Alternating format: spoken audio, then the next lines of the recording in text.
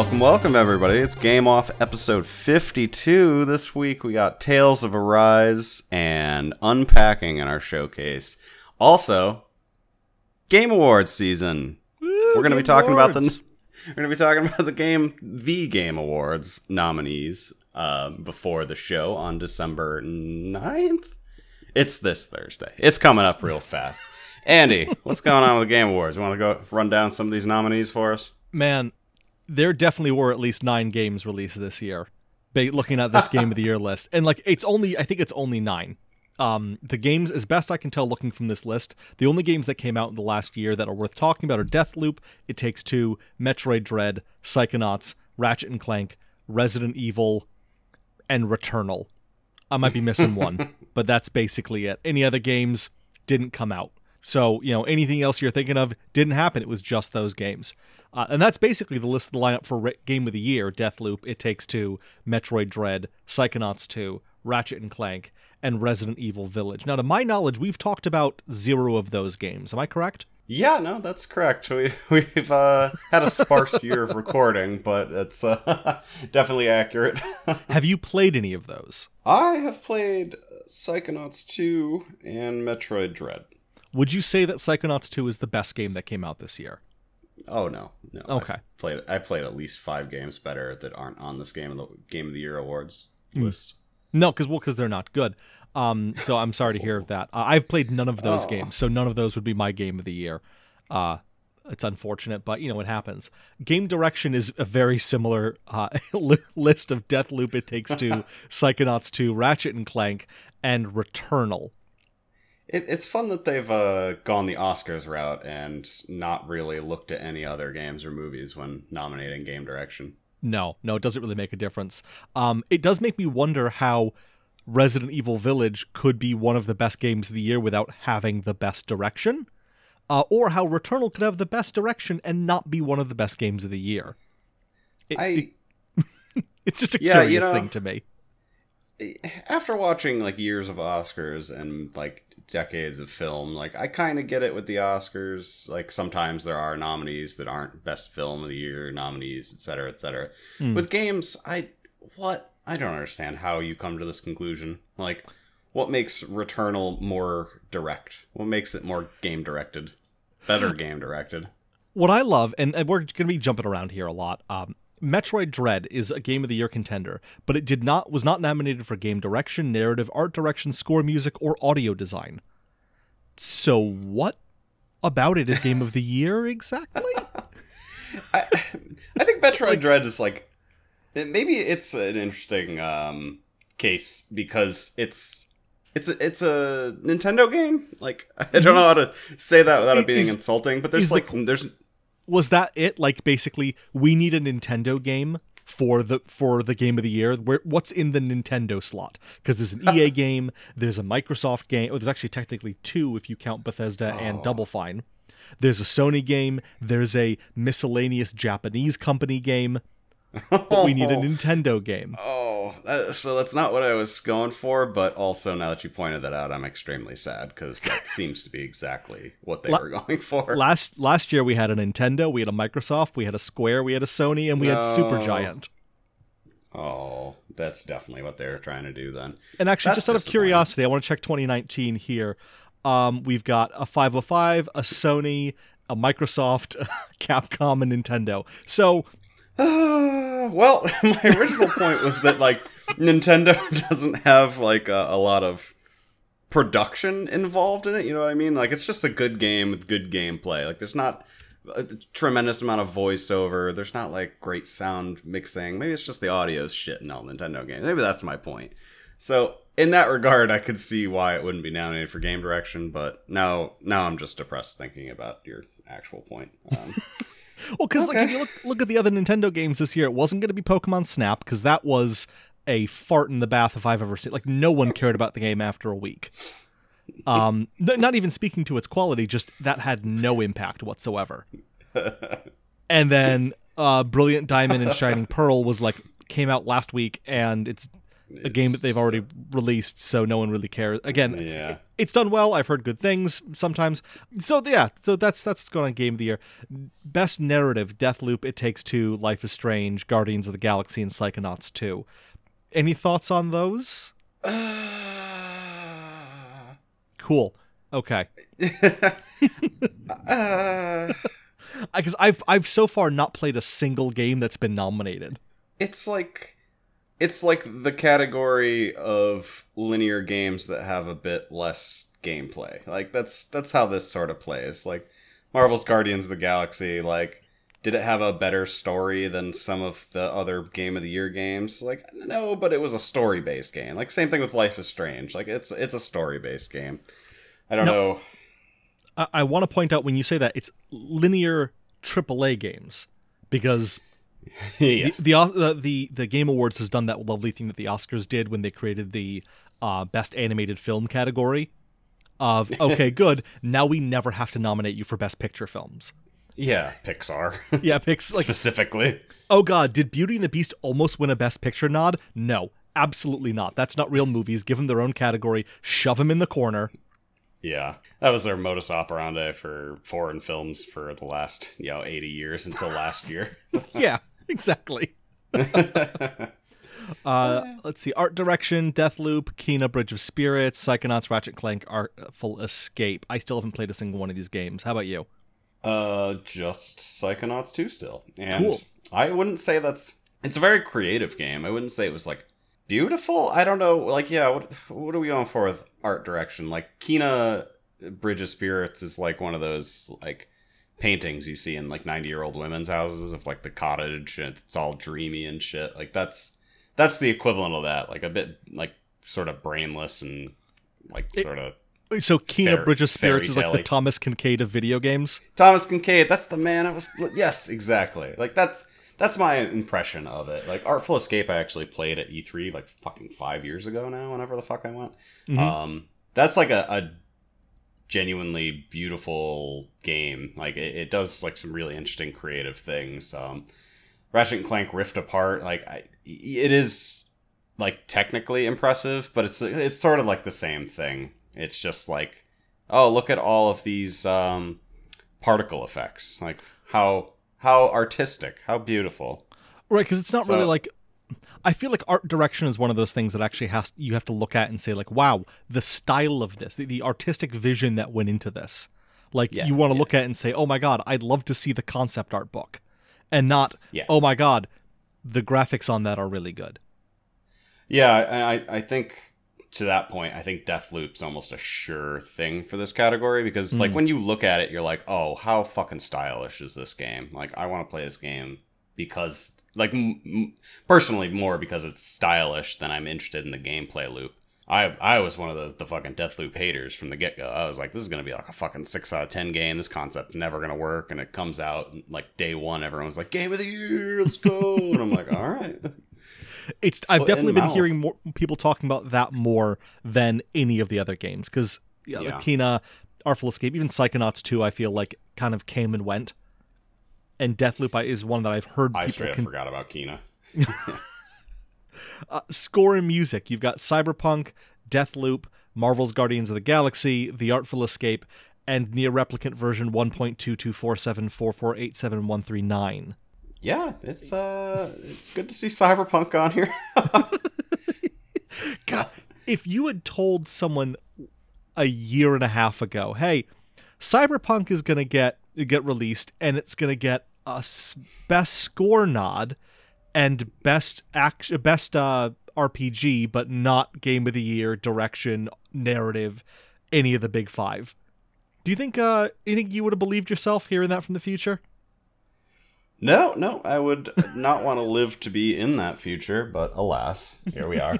It's also weird that this is one of the holdovers from last year, because this actually came out too late to be counted previously, so they've had, like, a full year to get good, and it wasn't enough to even get a nod in any serious categories. I wonder how many people saw these nominations come out and said, oh shit, Cyberpunk! Remember Cyberpunk? Because that was my immediate reaction, was like, oh my god, I'd completely forgotten this game happened. Yeah.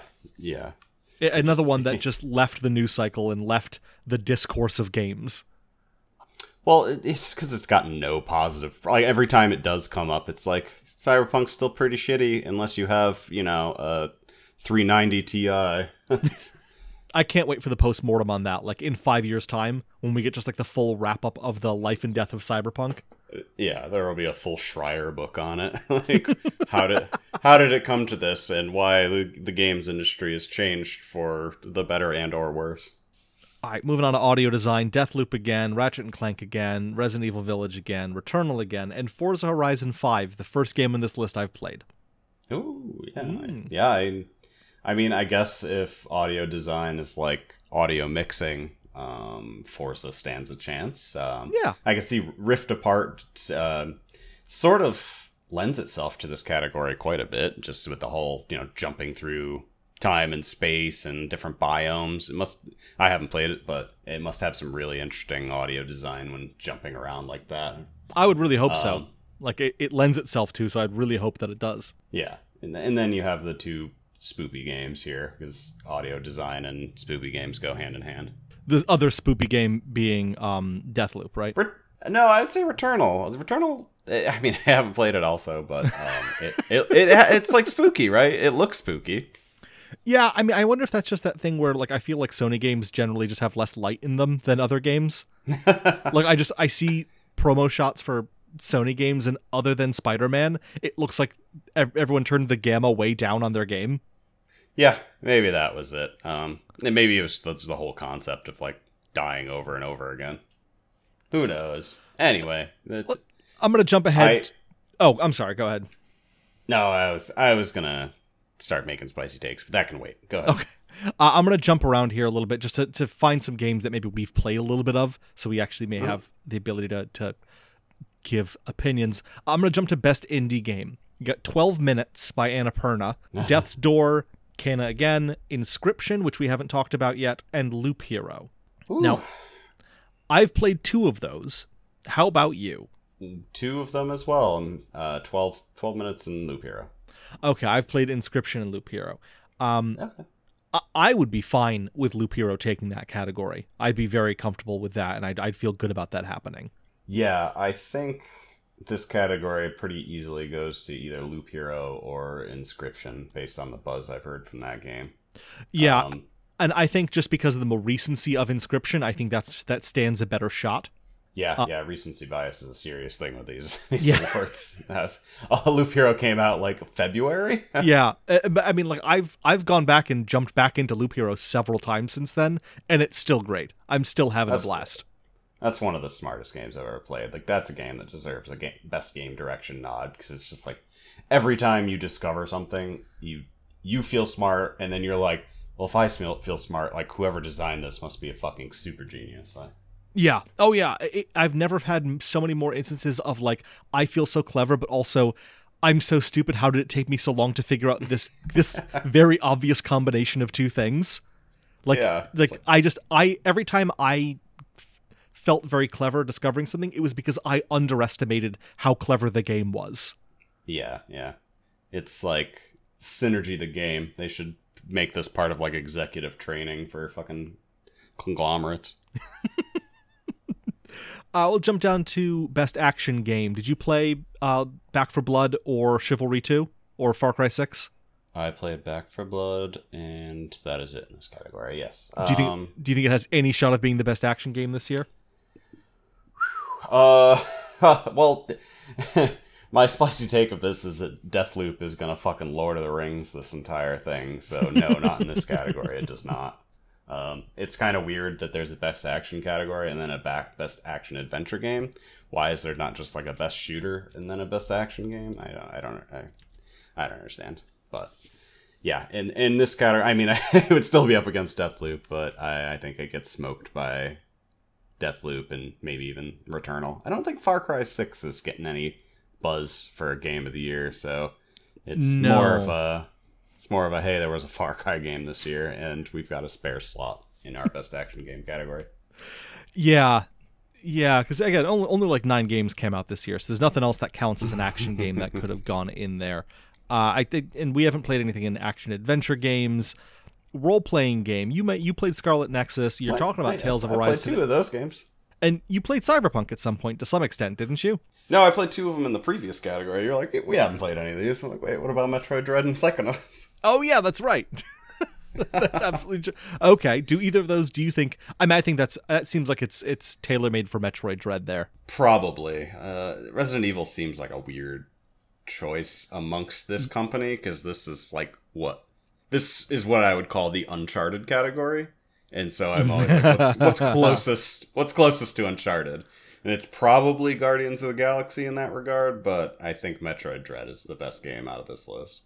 Yeah, you know what? You're probably right because, like, looking back on it, I think Resident Evil 2 got a lot of nods for its, for action adventure type stuff, but it didn't win anything back in 2019. Yeah. So I don't see it doing any better this time around because I know 2 got way more buzz than Village did. Yeah, 2 is such a weird thing because everyone loved that game. Everyone that touched it loved that game. But then it like, apparently when award season came around, and again, like recency bias, it was like, was it as good as I remember? Like, it was just Resident Evil 2, but new. Like, so I think Resident Evil Village maybe didn't do enough different from like 7 to maybe warrant a lot of these awards, but I guess we'll see. So what about RPGs? Oh, this is my country now. Let's go, boys. I think you've played almost all of these games, haven't you? I have. The ones I probably won't end up playing Monster Hunter Rise, and I really, really want to play Shin Megami Tensei, but the other 3 I have played, and Tales of Arise we'll be talking about later in this episode. So, spoiler alert, it's my game of the year right now. Oh shit! So, I think that game should take this category, although Shin Megami Tensei has the recency bias. It literally just came out like 2 weeks ago, and everyone loves it, so there's a good chance that goes that way. I've played none of them, so I can only go based on what I assume the games are like and what you've told me, and I think Tales of Arise sounds pretty great. So I'm gonna agree with you there. Special shout out while we're at it to Bandai Namco. They're having a fucking crackerjack year. Like, they released Scarlet Nexus, which was a very good game. Tales of Arise, which is, as I just said, like, fucking incredible. They had Code Vein last year. It's a fucking great game. I'm excited to see what else they're pumping out in the future. Yeah, the Bandai Namco and Capcom have been really turning it around the last couple of years. Like, Capcom's got 8 nominations this year. Bandai Namco's got 3. This is what blows my mind. If you think about this, again, going back in time a couple of years, if I told you that this year Activision, Epic, Bandai would all be beaten out in number of nominations by Sega, Devolver, and Annapurna. Like, what a wild year this has been for games. Again, you wouldn't know it looking at the top rated games, but it's been a wild year for game releases this year. Yeah, it really has, and it shows you that, like, small teams are probably thriving a little bit more in the current work from home climate than these huge teams are. So it's just not only less AAA games, but like they're not all of incredibly high quality. I was already talking shit about Far Cry 6, and it really doesn't sound like that game does anything special. It's just a copy and paste situation from 5 and fucking the other one. That's what I've heard, just more of the same. Did you play anything on the fighting games list? I only played Nickelodeon All-Star Brawl, and the less said about it, the better. I don't even know what these games are. This is a fake category. Melty Blood, Type Lumina by French Bread. Like, I feel like some of these games... What did you just say? I feel like some of these games that get translated over from Japanese, like they just go through like a Mad Libs word generator, like that incredibly long Nier title. Like, why is it that many numbers? Does it need to be? I'm literally checking the edits right now to see if you put this on here as a joke. You're not familiar with the generator or the game developer French Bread? This is real. It's super real. They've apparently made like a dozen Melty Blood games. What? A dozen? What in God's name is Melty Blood? It's Melty Blood. A visual novel fighting game. You are not kidding. All the way back to 2002. Jesus. Well, you know what? Maybe I need to figure, like, if it's been around this much. Well, there was a 10-year break, it looks like. This is the first game in 10 years. You said you played a couple of these? Or no, I just played Nickelodeon All-Star Brawl, and it was just incredibly underwhelming for me. But it's like I played it, and then after 5 minutes, like, oh, this game isn't for me. This game wasn't made for me at all. I thought I'd have fun because like it seemed like a children's game, but yeah, no, not in the slightest. The best family game category is pretty much right down your alley. It is. I've played 3 of the 5. I own It Takes Two, and I still haven't played it. It's one of those ones that I feel like I just need to like get in the right mood and mindset for, and I've heard that it can get deep at times or a little like heavy. Yeah. So I got to do that. Subject matter's not light. No, it's not. But I've played Mario Party, Snap, and Bowser's Fury. I think Mario 3D World and Bowser's Fury are great. Like, because when I think of a family game, I think of a game that can be enjoyed by a group of people, and not just like a game for kids. Because like I think family game gets used as shorthand for kids game a lot, and I think like in my mind, family game should also be like a game that you could play with your kids or a bunch of kids could play together. So like Mario Party, I think fits in that. Snap does not. It Takes Two does not sound like a game I want to play with my 5-year-old or even my 10-year-old. Feels like it's a game that like I want to play with my estranged wife. But whereas Mario 3D World and Bowser's Fury is I feel like a game that really works, at least from my experience, playing with a younger kid or with 2 people. I don't know about WarioWare. I've loved previous WarioWare entries, but I've just not played that one yet. In a year where there's like a Super Mario Odyssey or Super Mario Galaxy or something like that, do you think it fits in this category? I don't like. The only thing that I think differentiates... God, man, I'm pronouncing things weird right now. Differentiates. The only thing that differentiates like a Mario platform, action platformer from any other action platformer is that it doesn't have blood. You jump on things or spin and hit them. Like, yeah. But it's like the gameplay is as complex or as difficult as many other action platformers that have blood in them as well. So it gives Devil May Cry a run for its money. Yeah, especially once you start going like looking for all the moons in Odyssey, like that's a very difficult game. I would say that a kid, even Mario 3D World, is very difficult to get some of through some of the higher levels. Like I had to go look at walkthroughs online to figure out like how the fuck am I supposed to get past this area, because my knowledge of how Mario mechanics works does not fit. So like I don't know, I feel like family game basically just saying games that are rated E for everyone. It's not like that doesn't help me decide anything. Versus if it's a game that can be played by all members of the family in the way that, something like Pokemon Snap can. Yeah. Yeah. So I don't know. I think the Mario games, it's very easy to throw them in there, just in the same way it'd be very easy to throw any Pokemon game or Kirby in there. But they're not, they're just cute. They're not necessarily family friendly. Racing games, I've played 2 of those. Have you played more than 2 of those? I've played 3 of these, yeah. Oh, really? F1, FIFA, and Forza Horizon 5. And Horizon 5 is hands down the best out of that lot. 100%. I actually was trying to figure out how FIFA was a racing game because I forgot the category was sports/racing. I noticed you just said best racing game. I was like, okay, yeah. I'm looking at it. Like, obviously, FIFA's gonna be nominated because I think it gets nominated every year. Zoom it across the pitch. Yeah, it's consistently good in that it's soccer. Like, soccer is beautiful in its simplicity and its elegance, right? So it's like, if you don't fuck it up too bad, it's gonna be a pretty good game, I think. I played like a retro soccer game on the cell phone the other day, and I was like, this is a pretty good game. Sim strategy game, I've played 3 of those, actually. Evil Genius, Inscription, and Flight Simulator. Have you played any of those? None of these. What's your take here? I am just excited to see Evil Genius even mentioned. And granted, I know that it's because the state of sim and strategy games is basically nothing. Especially if you don't bother delving into the indie scene very much.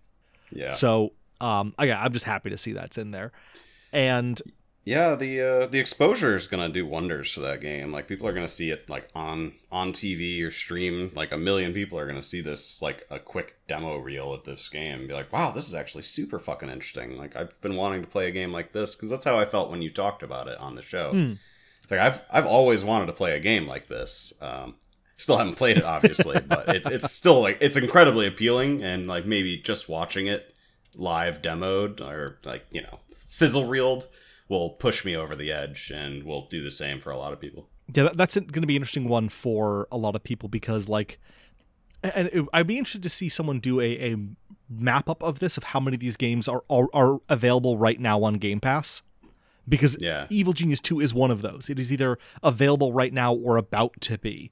I can't remember where the line is, but it's coming right out. So, like, that's something that people can watch this and immediately just shift right into Game Pass to play. And I think that will do wonders. Even if it doesn't get a huge amount, if it doesn't win the award, even if Age of Empires 4 doesn't win the award, or Microsoft Flights, like 60% of that category is available now on Game Pass.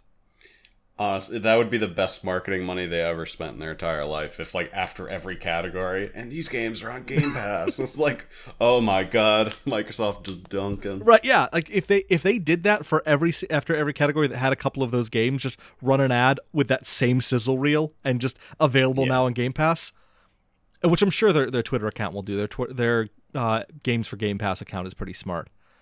I think that one will go to Inscription as well. I think that and Best Indie Game both have a good shot of Inscription winning, but we'll see. Yeah. And let's see, multiplayer. Any thoughts on that? Back 4 Blood, Knockout City, a game that I think lasted a weekend. Yeah, this category is dog shit. I don't understand. It Takes Two is a narrative game, but it's also a multiplayer game. I think it does it a disservice being in this category, because it's not what we think of as a multiplayer game. It's very much a co-op game, right? I think that it's that one of these things is not like the others kind of thing. It Takes Two is not an ongoing multiplayer game, which I think is what they're kind of trying to do. Yeah. And none of these games are like the others. Like, none of these are true blue, like, multiplayer games the way I think of them. Like, they're all co-op. Every single one of them is co-op. No, Knockout City. PvP. Knockout City is the only one that is PvP. Okay. Yeah, because it's basically just like, you know, it's set up like a Rocket League or any one of those, but with dodgeball. Yeah. Yeah, and New World and Valheim, they're like shared world, right? Like, I don't even know. I know New World has dungeons, but, like, you don't need to play with anyone. It's hardly a multiplayer game. No, it's as much of a multiplayer game as, like, Final Fantasy IX was, when it allowed you to, like, have other people control other characters. Like, what? I mean, hell, Power Washer Simulator now allows online co-op, so, like, I expect that in next year's nominees. Yeah, exactly. Why the fuck not at this point? Let's see. A debut game. I don't think there's anything here that we haven't already said about these games. Is there? Sable or Forgotten City? Anything about those that you want to say? No. Forgotten City looked pretty interesting. Okay.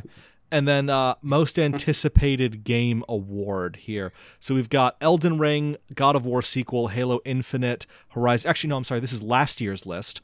So we got Elden Ring, God of War, Horizon Forbidden West, Zelda Breath of Wild sequel, and Starfield, a game which is never going to happen. All right.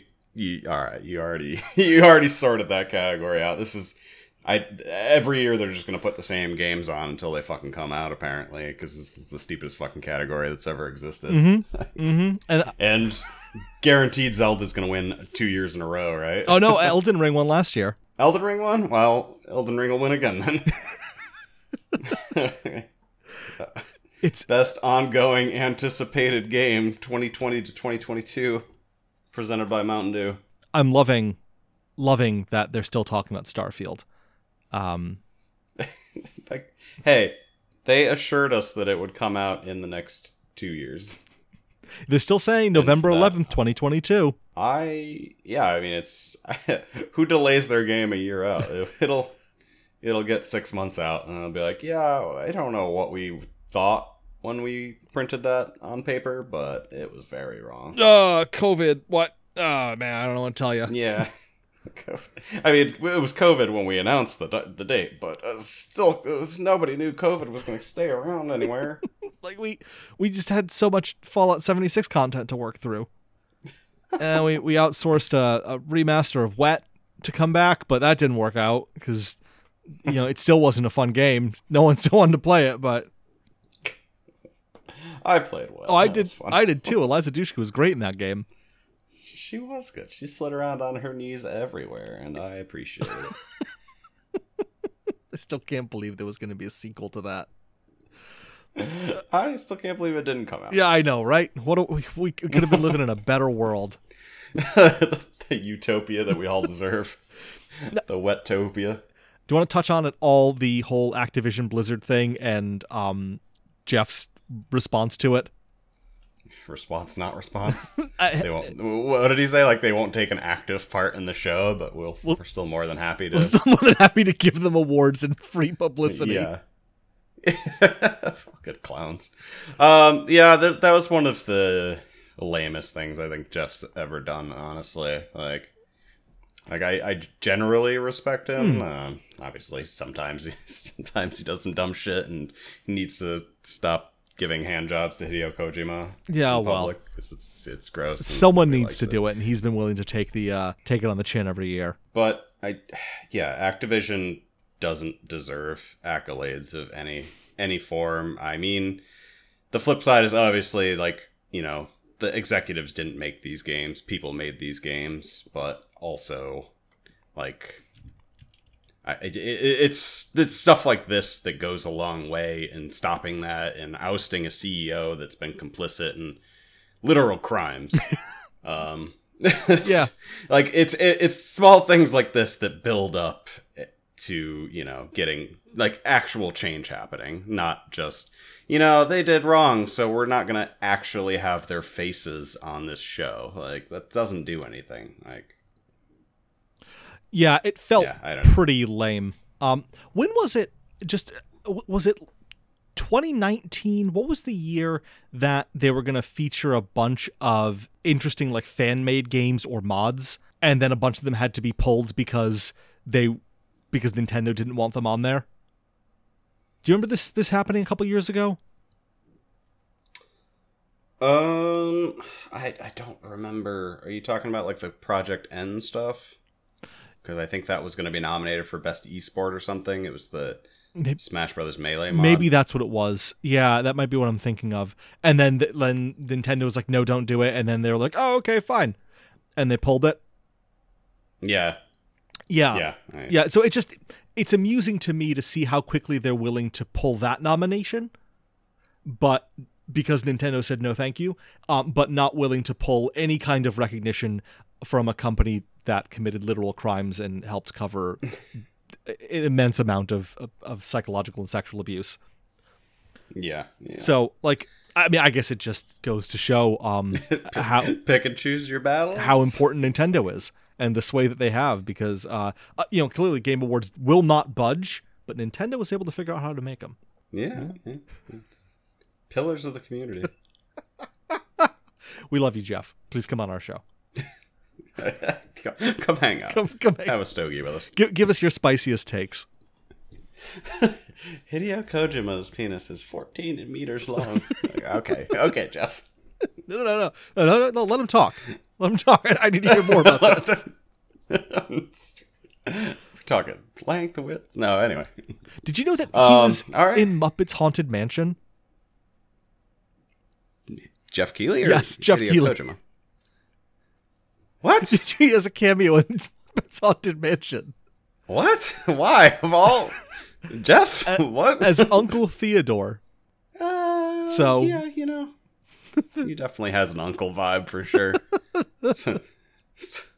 Some gamer was like, I know just the guy. What the fuck? That's so weird.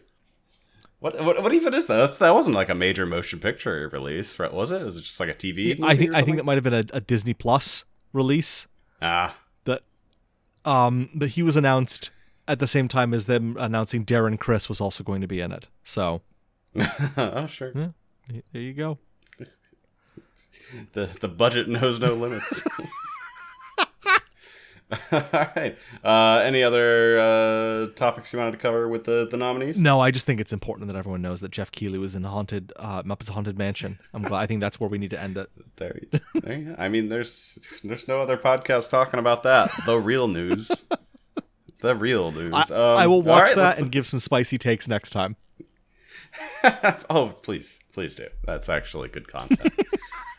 All right, let's talk about unpacking now in our showcase of the week. I realized, too, midway through talking about that, I never actually introduced either of us, other than saying, all right, go for it, Andy. I'm Brent, Arcadia. This is... Oh, I'm Andy. I'm the one who went for it. Yeah, you sure did. Yeah, that's... so we're going to talk about games now, like we always do on this podcast. Unpacking. Take it away. So, unpacking is a game about putting things in their place. It's an indie game by a company that I don't have up in front of me, which is really unprofessional. And you'd think that I would have taken like just 2 seconds and had this up in front of me, but I didn't. And I'm trying to very quickly look it up. But on Wikipedia, it went to something about historical linguistics and language contact. So, it's by Witchbeam. Thank you so much, because I was just going to vamp here until I had a panic attack. So thank you. Unpacking is a game by Witchbeam, who are a team I want to say out of Australia. I feel like I may know that to be true, but I'm happy to be wrong. They also made Android Assault Cactus about like a decade ago, if you remember that game. Maybe you don't. It's fine. Yeah, I was just scrolling through my library today and saw that, and I was like, forgot about that. I did not realize that was the same company. Yeah, crazy twin stick shooter, really good. Not talking about that right now. We're talking about unpacking. It is a game about putting things in their place and putting things away and unpacking things from boxes after moving to a new apartment or new living scenario. Mm-hmm. It's a puzzle game. It's a very relaxing game. It is a very well-paced kind of pseudo-narrative game. I first saw this, I saw GIFs of this on Twitter, which is now my favorite way to find out about new games, is actual devs just posting GIFs of their games on Twitter. Because that's also how I found out about my friend Pedro, just seeing really cool GIFs. And I feel like that sells me on a game way better than any well-produced trailer does. Oh, yeah. Because it looks really cool. And this is, the visual style is isometric, it's pixel graphics, it's set in the 90s, so it's got, or at least part of it is, so it's a very 90s vibe, and you are just in an apartment, or in a college dorm, or in some living environment, and you've got a bunch of boxes of things that need to unpack. You click on a box, it pulls out an item, and then you place it on a shelf, or in a drawer, or underneath a pillow, or underneath a bed, or on top of a bookshelf where no one can see it, or in a cabinet. I mean, you know where you can put things in a house. I don't need to list all of them off to you. Are the boxes sort of like Tetris packed, or is it just like one item at a time? Just one item at a time. Each box has some number of items. Usually, most of the items are related to the room that you are currently in with that box, but sometimes, like when you move, a couple of forks end up in the box with the rest of the video games. It just happens. It happens to all of us. Oh, yeah. So, things have to get moved around.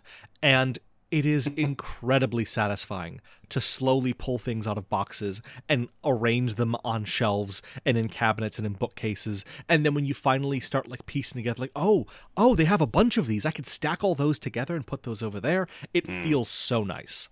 The sound design. An example? I'm sorry, what? An example of that? Oh, like one of the things that I realized while playing the game was that these things that I was pulling out were actually postcards that could be put on a bulletin board.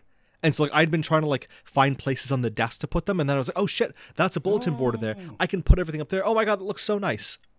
Or there's another spot where I didn't notice a drawer in the closet, and that drawer was perfect for putting a bunch of bras in, and they all just kind of line up nicely, and everything is all nice and folded and neat.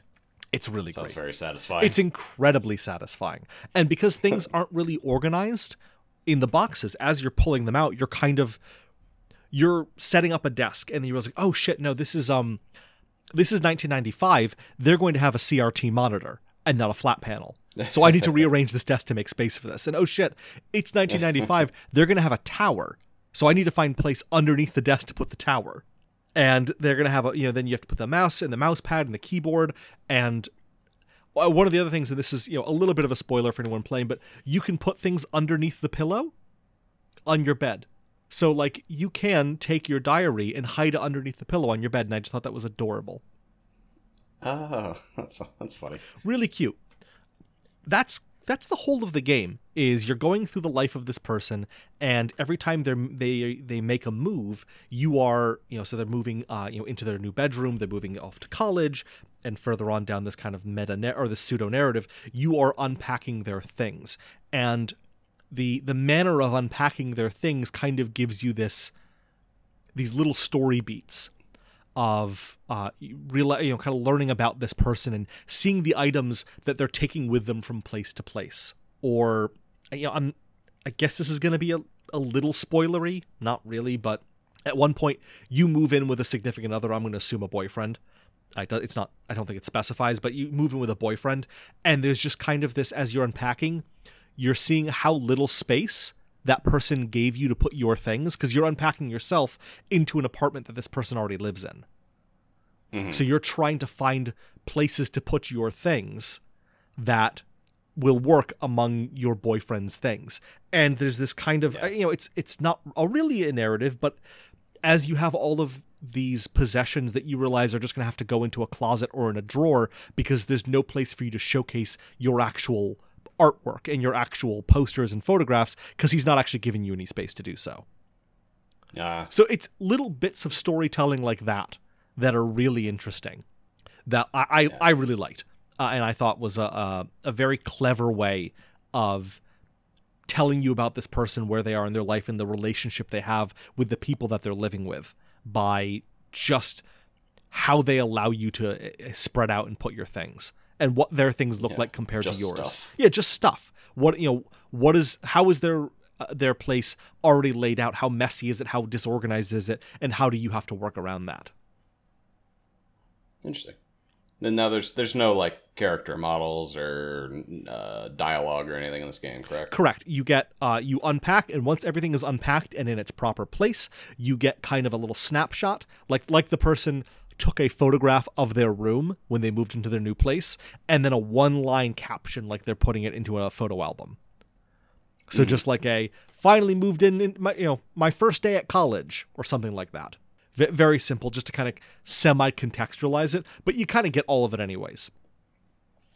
Yeah. It was actually an interesting one to play. When I played through it partially with some people in the room with me. We're all I had it on a large screen TV, and we were just kind of playing it on there, and it was amusing talking with them and arguing or brainstorming where things could go, because once you've unpacked everything and you've placed it, then the game lets you know if you've got things in a place where they don't make sense.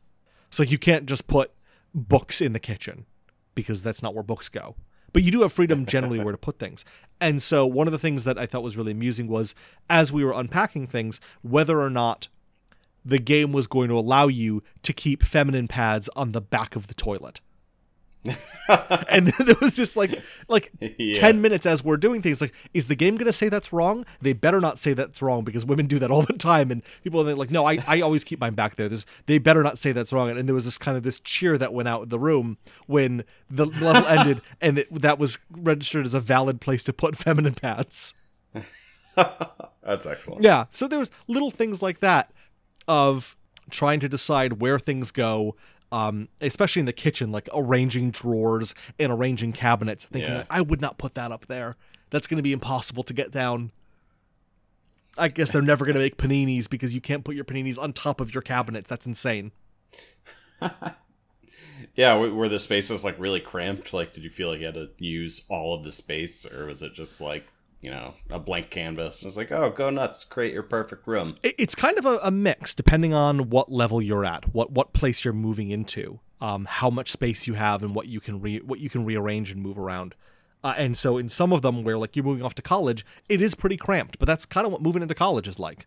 The dorm room is pretty cramped. You have a small amount of space that you can call your own and do whatever the heck you want with.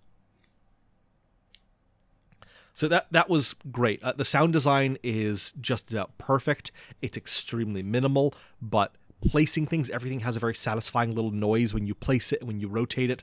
And when you empty out a box, it makes this kind of like suction-y pop noise as it folds, as like the box basically folds itself flat and then disappears. And it's incredibly satisfying. Yeah. Every time it happens, it's yes! It's like a little reward that you put away 5 items. So it's perfect in that regard. It really, there's not much I would change about it other than I wish there was more. I understand that they have a narrative that they were telling and a certain level, but this is a game where I could envision it as just an endless string of, okay, unpack this room. Now this person. Now I want to play this in different time periods and different parts of the world and different I just want to play more of this unpacking puzzle. Yeah, it's interesting. So how long did it take you to complete it? It's a couple of hours. It's not a very long game. Oh. It's maybe 4 hours if you're really taking your time and trying to do your best with it. That sounds like a nice bite-sized game. It also, from the impressions I got, it was very much like how Valhalla, the bartender game, sort of presents itself. Like you boot it up and it's like, this game is chill, like no combat, like grab a coffee or a beer or whatever and just relax and play the game. And it's like, all right, that's an interesting way to present yourself, but it's important with games like that to get yourself in the right mindset for something like that. Yeah, it's incredibly relaxing. It's incredibly, like, there are no time limits. Take as long as you want, walk away, look around at stuff. It's a very meditative game. Man, I cannot speak today. It's a very meditative game of putting things away, and we played it in the evening. Very relaxing. I'm sure this is one that is going to win a lot of awards. Apparently not Game awards. Not Game Awards. But I think of the smaller ones, of the smaller awards and magazines, I think this is going to get continue to get a lot of press because it is just such a unique. It's such a unique thing to do. Like, I would not have expected that I would spend time arranging pixelated books on a shelf so that they looked nice and that they were all like, all the tall books were next to each other and the small books were next to each other and the notepads were all next to the other notebooks. Like, that's not something I would have expected myself to have spent time doing, but I did. I spent a great amount of time doing it. There was a tweet. Whatever joy you can find in life. Oh, yeah. And that's what it is, a joy to be able to rearrange things that quickly.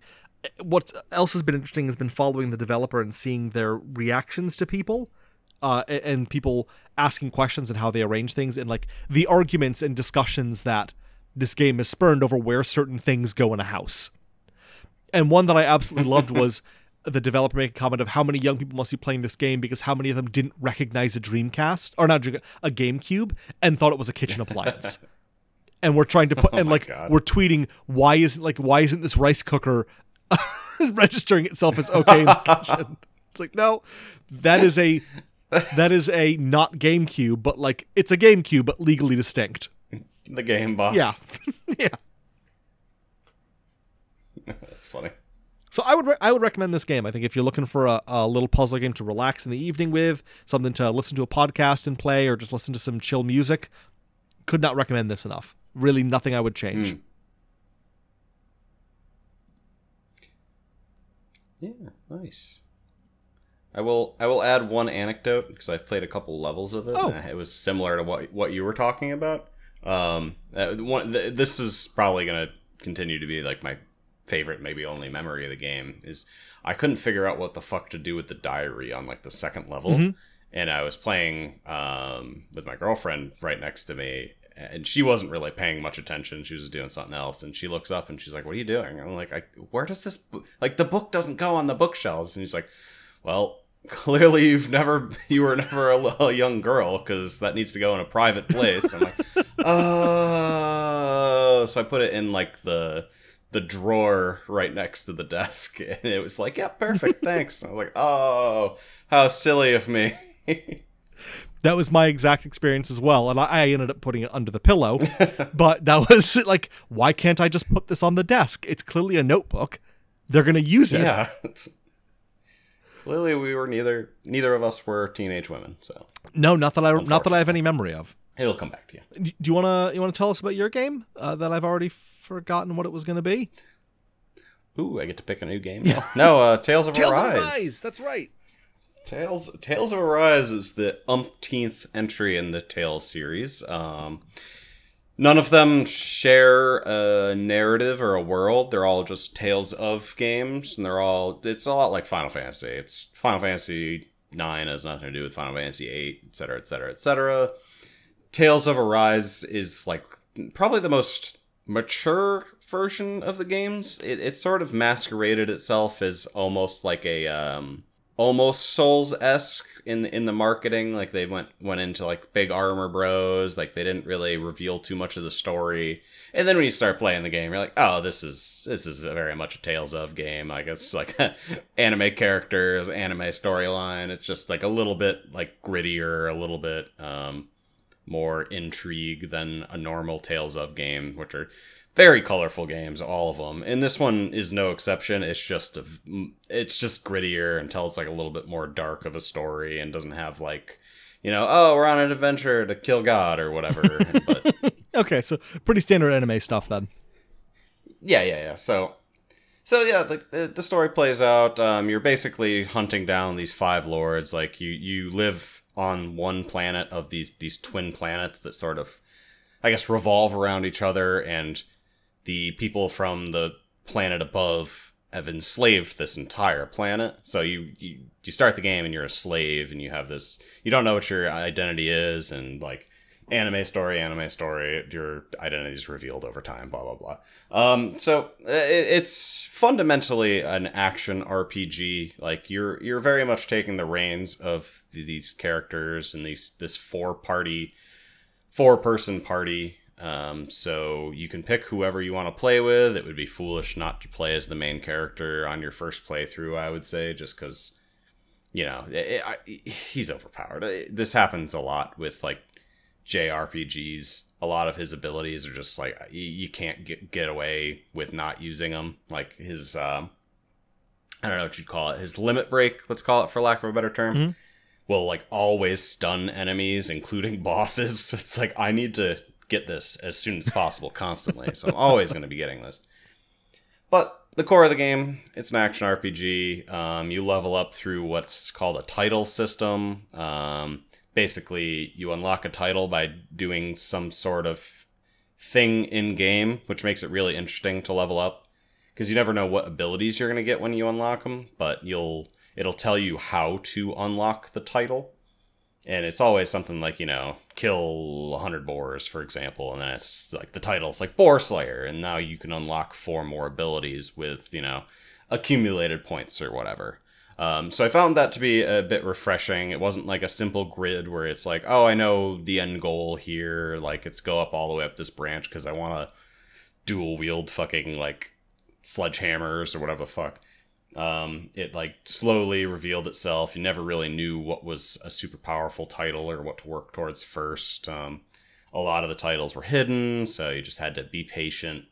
So yeah, the RPG-ness of it all meshed really well. The combat itself had some of the same pitfalls that I've mentioned with like Final Fantasy VII Remake, where it gets like so chaotic and fucking particly that you're just like, I don't know what's going on in this fight. But nowhere near as bad as that. It's not absolute chaos. Some of the abilities you use will make it harder to dodge stuff, but like it's in the realm of reasonable sort of hack and slashy RPG combat.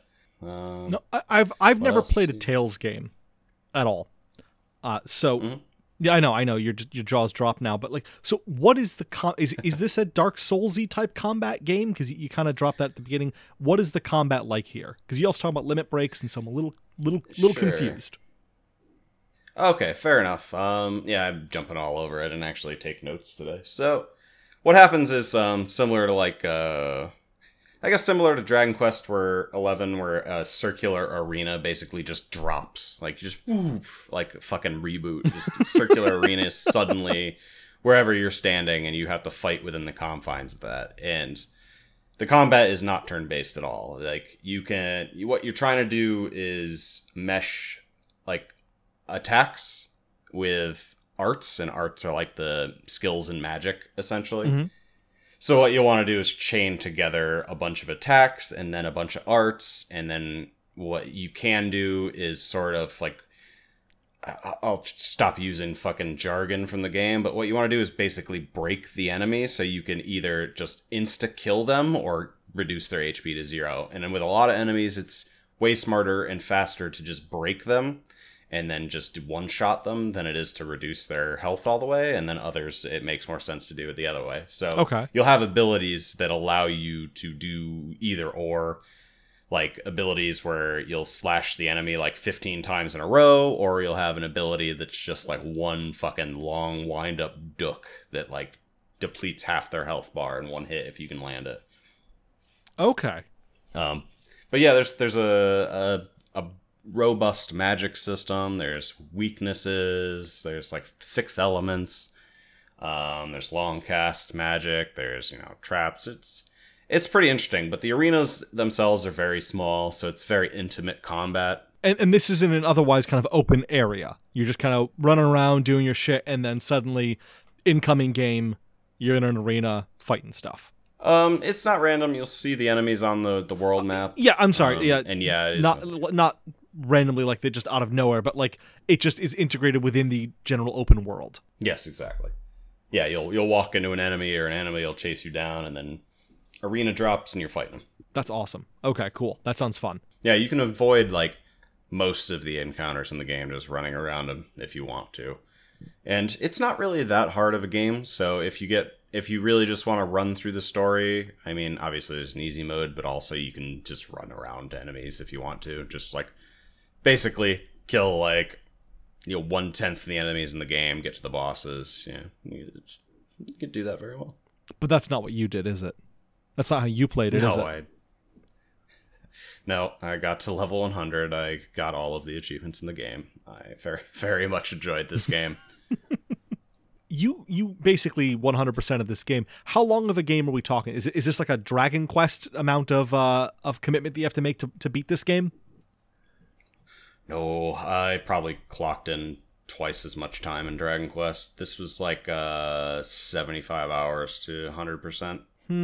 So the story you could probably do in like, I also played it on hard, so it's, shave off like a third of that if you play it on easier difficulty and like run through it fairly quick. And that's 100% too, so like maybe half of that for if you play normal difficulty and just do the main story. Like 35 hours, that's probably about right. Okay, that seems reasonable when you say it that way. Yeah, it's very much a JRPG, but it's also not like a Dragon Quest Star JRPG. Like, I don't know how else to explain it. If you know, you know. the thing is, I don't, and that's why like I'm curious, because I've heard of these Tales games. I may even own one or two of them, but I've never played one. And you saying this is potentially your game of the year, that has me interested in potentially playing it.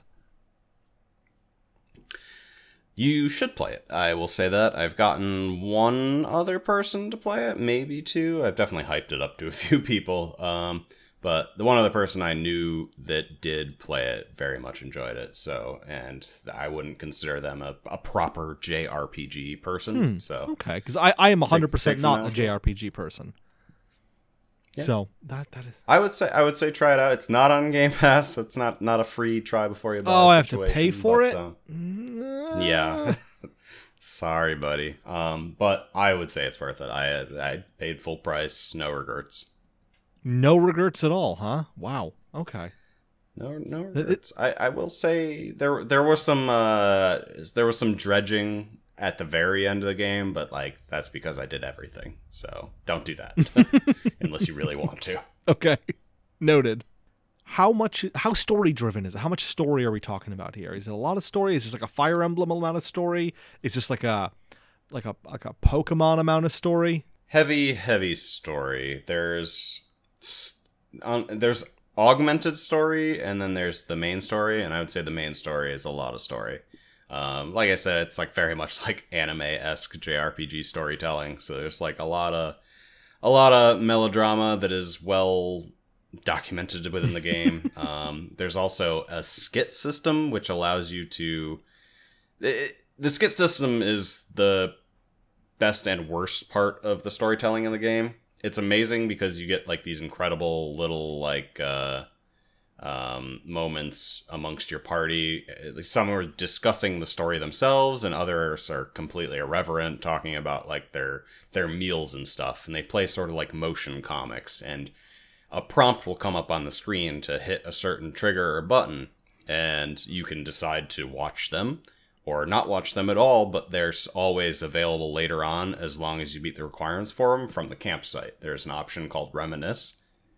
So even if you miss something, you can go back later and read it, or if you're just not in like the narrative mindset like I get sometimes, where there's just you just get burnt out on all the babbling. It's like, there's too much talking. I need to kill something. I never felt bad, and I'd go back and like watch them later and be like, oh, I'm glad I enjoyed this and didn't just fucking A button through this just to, you know, complete the check mark in the menu or whatever the hell. Now, did they? Is the storytelling outside of those skits? Is it just general like told through cutscenes, like fully animated cutscenes, or is it how is that told? Yeah, fully animated cutscenes. Some of them are those motion comic styles, and they are mandatory, but that's a small handful. Most of the storytelling is going to be full cinematics, and the cinematics look great. They don't look like, you know, clunky MMO movies or something. They're like properly fully rendered. They're well acted. I listened to the game in Japanese, so I can't really speak to the English dubbing, but all the voice acting was great for the game, and yeah, it really did itself a good service, taking its time and making all these cutscenes a higher quality than in some games of this caliber I've seen before. It's interesting that you refer to the cutscenes as mandatory, because that doesn't make me want to watch them. Maybe I misspoke. So none of them are mandatory. You can skip any cutscene in the game. But some of the motion comics pop up, and they're just like extensions of the movie that you watched or a cutscene before. I don't know. It lends itself to it a lot of times, because otherwise it would just be people like standing in a circle. Like, there's no reason for that to be a fully rendered cutscene. Like sitting around a campfire chatting shit. It's like, that doesn't need to be a cutscene, right? I'm intrigued. I'm intrigued by this, because the last time you told me to play your game of the year, that was Control, and that was a really good game. Yeah, honestly, so like Yakuza 7 was my personal game of the year for last year. It has a lot of bad cutscenes in it, like cutscenes that don't need to be cutscenes, etc., etc. And some of them I would like speed read and sort of like A through a little bit, just like read the dialogue, didn't watch the full cutscene. There's a little bit of that in Tales of Arise, but not quite to the same extent. I think the cutscenes were of a higher quality than in Yakuza 7, for example. But you can do the same thing where you can like skip a little dialogue, move ahead a little further. It's not like a full like cinematic cutscene. I guess maybe I've misrepresented it a bit. So like there'll always be dialogue and like A buttons to skip along, and it will just like skip ahead like 2 seconds or something, but it's not like full like CGI, I guess. And I'm not saying that like I want to skip over the cutscene. I just want to know what I'm getting myself into, you know? Good. Yes, it is important. Okay. All right, that's fair. That's fair. Overall, this sounds like a game that you would recommend. Am I hearing that right? Please play this game. It's been pretty well lauded. Honestly, it's not a game that's flown under the radar. I made that whole video on Yakuza 7 last year because I was like, people need to play this fucking game. I love this game so fucking much. Tales of Arise has gotten a lot of respect this year, and it's been very good to see, because it's well deserved, and it's definitely the best RPG I've played this year. Whether it's the best game or not, there's still plenty of games left to talk about from this year, so we'll see. But I fucking loved this game. Absolutely loved it. And those 75 hours of gameplay melted away. Well, do you wanna rank these? Rank our games here and see where Tales of Arise falls in your list? Yeah, number one. Number one? Number one, ahead of Loop Hero. Where would you put Unpacking? You know, I think I'm going to put Unpacking as my number one this year currently as well, because it is the one that is without flaw. I really have nothing bad to say about it. And also because you have Loop Hero. There you go. Because Loop Hero, I think, remains probably my favorite game, just as an overall, like, look at what we can do with gaming experience. Yeah. Yeah, it's hard to knock down Loop Hero, but ultimately, like, I just got way more invested in Tales of Arise, and that's very important for me. Yeah, that's fair. That's absolutely fair. So do you have anything that you wanna wrap us up with? Anything you want to pitch? Anything you want to shill out for here? Chill out for the podcast. We've been, mostly because of me, not recording as much as we'd like, so we're gonna try and rectify that. So if you're a long-time listener, stick around. We're not dead yet. If a lot of you will probably notice that we had 2 episodes just drop like back to back, and that's because we're still alive and we want to keep doing it. We sure are. Just barely. Life's taken its toll, but we're doing our best. So yeah, subscribe to everything. Follow us on Twitter. We update that sometimes. We sure do. And yeah. What do you got for us? If they were going to follow you on Twitter, how would they do so? Oh, me personally? Don't do okay. that. Arcadia, I think. Yeah, Arcadia. ARKEYDIA. Nice. They'd follow me at Solitalker. SOLITALKER. Mine's too many letters. I gotta shorten that down. I'll work on that for next week. And then how about if they were going to follow the whole game we love off? that name. I'm trying to remember we haven't done this recently, so I'm like, what are we on? YouTube? No, we don't update YouTube anymore because we don't have a video component. Find us on Zanga and Zanga. Search for Game Off Podcast. You can find our live journal, X, capital X, lowercase x, Game Off Podcast, X, capital X, lowercase x. You find us there. See if you can get into our top 8 on MySpace.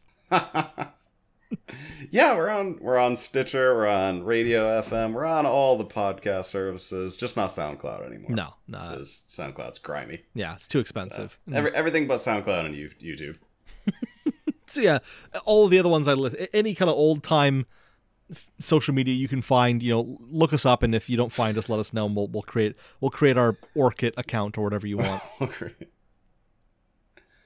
Yes. I still have that ICQ maintained. Uh-oh. Because that was the noise that it made, was the uh-oh noise. You remember? From ICQ. I don't remember that. Is that an actual reference? Yeah, the little uh-oh sound effect. I'm gonna... we have our Neopets HTML page. I'm gonna drop in that ICQ sound effect here. It's gonna be right now. Uh-oh. Nailed it. Okay, I'll wait for the edit. I mean, oh yeah, that was great. I remember everything now. Okay, let's get out of here. All right. Bye, everybody. All right. Do the things. Bye.